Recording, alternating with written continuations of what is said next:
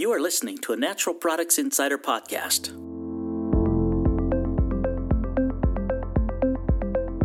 With Heather Granado, Vice President, Content, Health and Nutrition.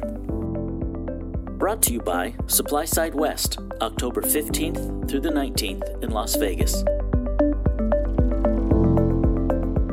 Welcome to a SupplySide West preview edition of the Healthy Insider podcast.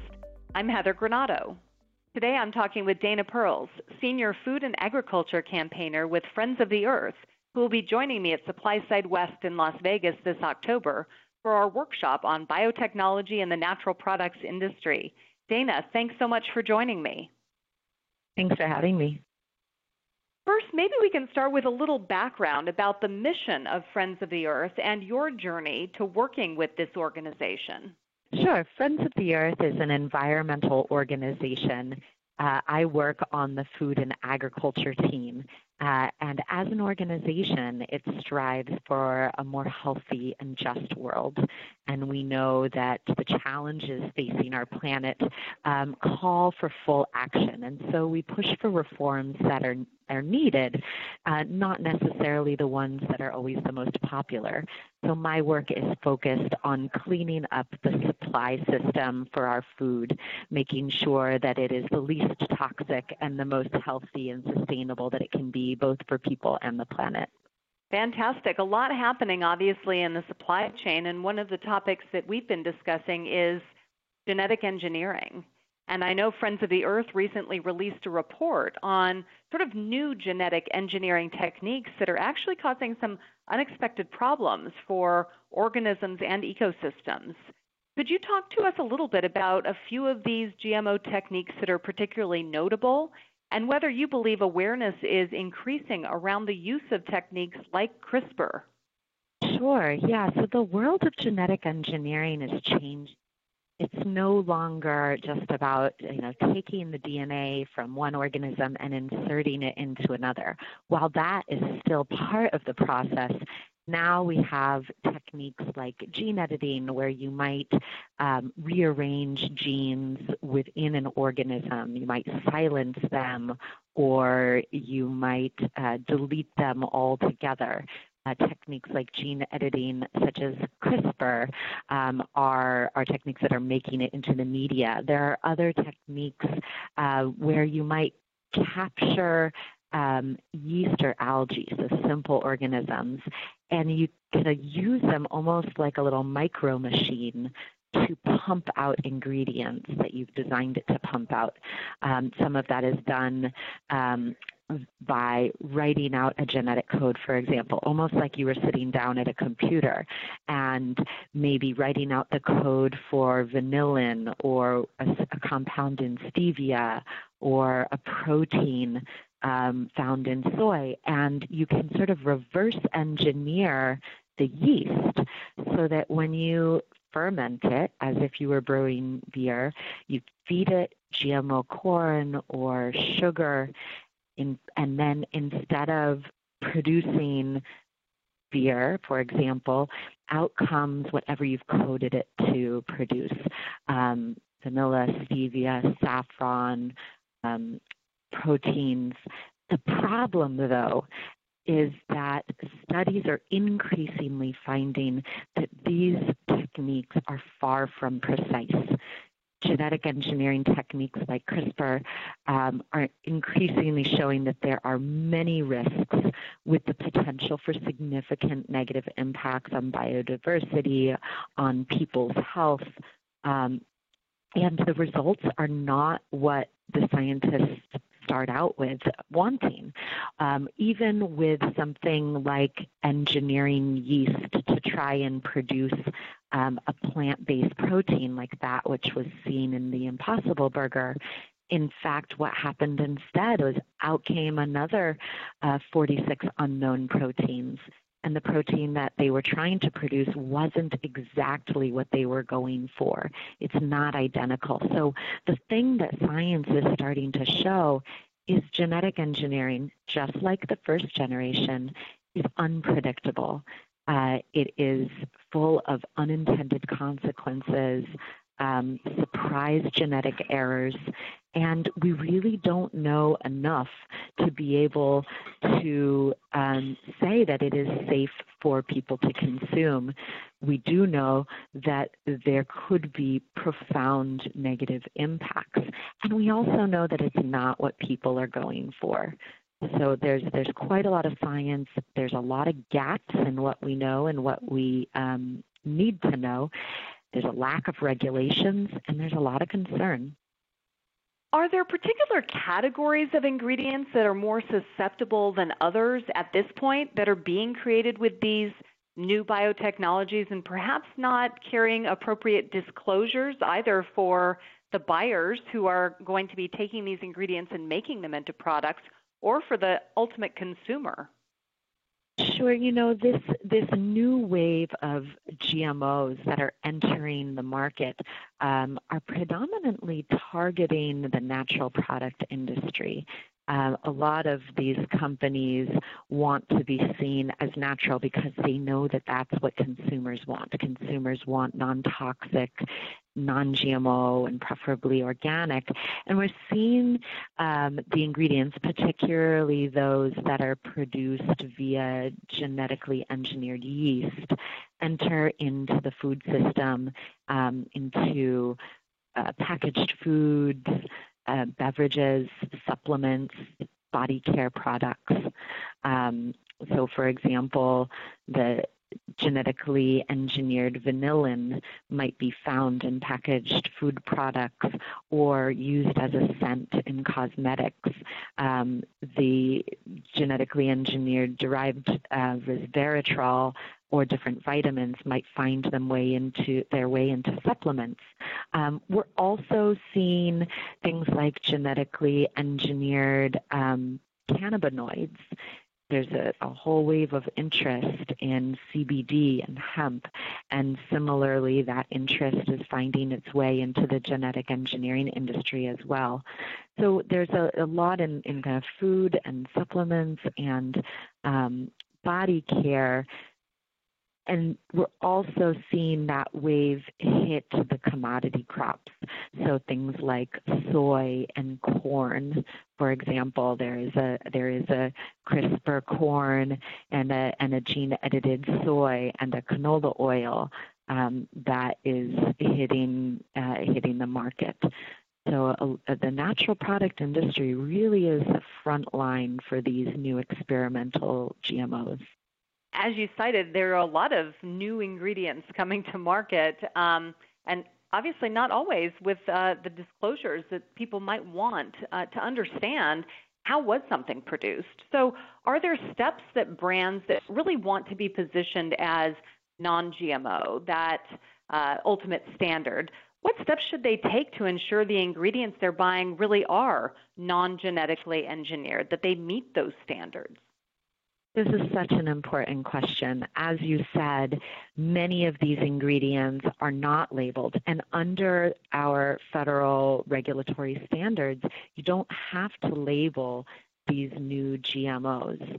And so really companies and consumers alike are still in the dark.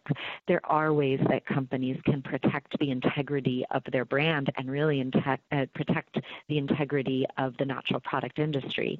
For brands that are USDA certified organic, then you're already protected because these new genetic engineering techniques and synthetic biology and gene editing are not allowed in USDA organic. So if you've got that seal, you're fine. The other place that you can have confidence is with the non-GMO project seal, the little butterfly seal. Their standards have been updated and do not permit these new genetic engineered ingredients. If you don't have the certification of either the non-GMO project or USDA organic, there are questions that you can ask to protect yourself of your suppliers. Asking your supplier, are there any ingredients derived from genetic engineering, including new gene editing techniques like CRISPR? The key word being ingredients derived from genetic engineering, because now we're not just talking about GMOs, where the object itself is what was engineered. Now you have things like GMO yeast that pump out an ingredient. So a slippery supplier might say, well, the product wasn't a GMO. It was made by a GMO, but there's none in the final product. Well, one, we can't ever be sure that there aren't actually the original GMOs in the final product. And second of all, the difference for consumers is null. Like, consumers don't want GMOs, whether it was produced by a GMO or are a GMO. So asking, are any ingredients derived from genetic engineering, including new techniques like CRISPR? Asking, are any ingredients produced using fermentation or bioengineering? Are any ingredients derived from yeast, algae, or enzymes? That's kind of a red flag. It doesn't mean that it is indeed a product derived from genetic engineering, but it gives you the tip that you need to ask then more questions. If it was produced via bioengineering or fermentation, then you can go back to the first question. Were any of those derived from genetic engineering processes? Asking the supplier, do you know where these ingredients were originally sourced, is really key, because they might not be able to answer your question. And at the end of the day, would the supplier be able to sign an affidavit confirming the ingredients are produced through processes that don't use genetic engineering techniques? You know, that should give a company the confidence that they are within their brand integrity and indeed giving consumers the products that they want. That's some great guidance. Certainly, I think it is a different point of view. Well, the ingredient itself isn't actually a GMO. So I agree with you. The consumers are looking at it. This is genetic engineering. This is biotechnology. And they're making their own personal choice on, this aligns with my values, and I want to buy products and support brands that are in line with that for me. So the companies that are taking these steps, sourcing ingredients that are maybe certified organic, non-GMO, project verified, vetting their suppliers, getting that supply chain transparency, then they've got the opportunity to build a really great story. So what could the brands then do with their market position to make sure that they're educating and communicating with consumers with truth and transparency? It's so important, because really, you know, people want real food, real ingredients. They want transparency, and we've seen what happened with the first generation of GMOs. People are really looking for truly sustainable solutions, and I think using marketing to say what it is you're actually doing. You know, are the ingredients sourced from farmers you know, or are you able to say that the ingredients are organic or non-GMO or derived from the original source, the real plant-based source? I think really letting consumers know what your values are, and if you have a website, allowing people to find out more information so that they aren't trying to rely on vague words like sustainable or natural. Like, allow your company to elaborate and say for reals, where is this product from? And how are you sure that it is non-toxic? I think it's also really beneficial for companies to clarify what they're not. To say, you know, we don't source ingredients derived from genetic engineering. We don't source ingredients derived from synthetic biology. Our ingredients all are derived from their original source that came from the soil, or that they're organic, or they're sourced from their true medicinal origin. I think just really speaking in plain language so that consumers and people aren't trying to navigate investor hype or words that have been greenwashed. Couldn't agree more. Certainly the emphasis on transparency, on clear communication. And I think you're seeing a lot of demand from consumers in understanding their supply chain because they want to understand what they're consuming and make an educated decision. So appreciate that thought about how do you share the information in a really accessible way. Any additional thoughts you'd like to share?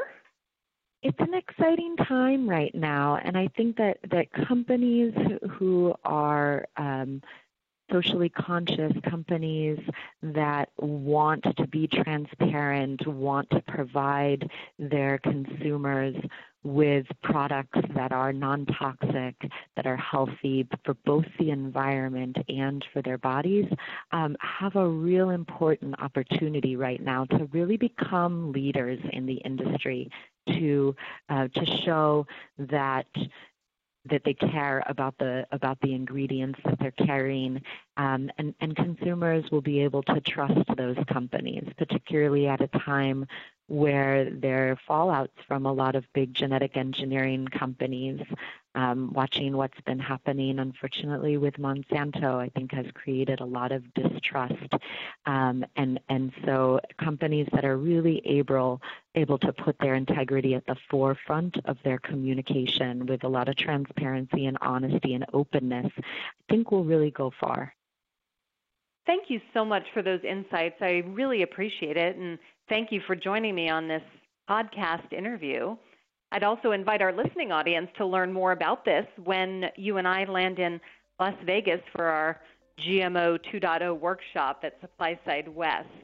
That workshop's set for Thursday, October 17th at 2 p.m., and we'll be including additional speakers from the Hartman Group, Natural Grocers, and the Non-GMO Project to look at how are these technologies affecting the dietary supplement supply chain. So again, Dana, really thank you so much for taking the time out to talk with me today. Thank you so much for the conversation. You can learn more at supplysidewest.com, and if you have additional thoughts to share, feel free to hit me up on social media at Heather Granato. This episode has been brought to you by SupplySide West, October 15th through the 19th in Las Vegas.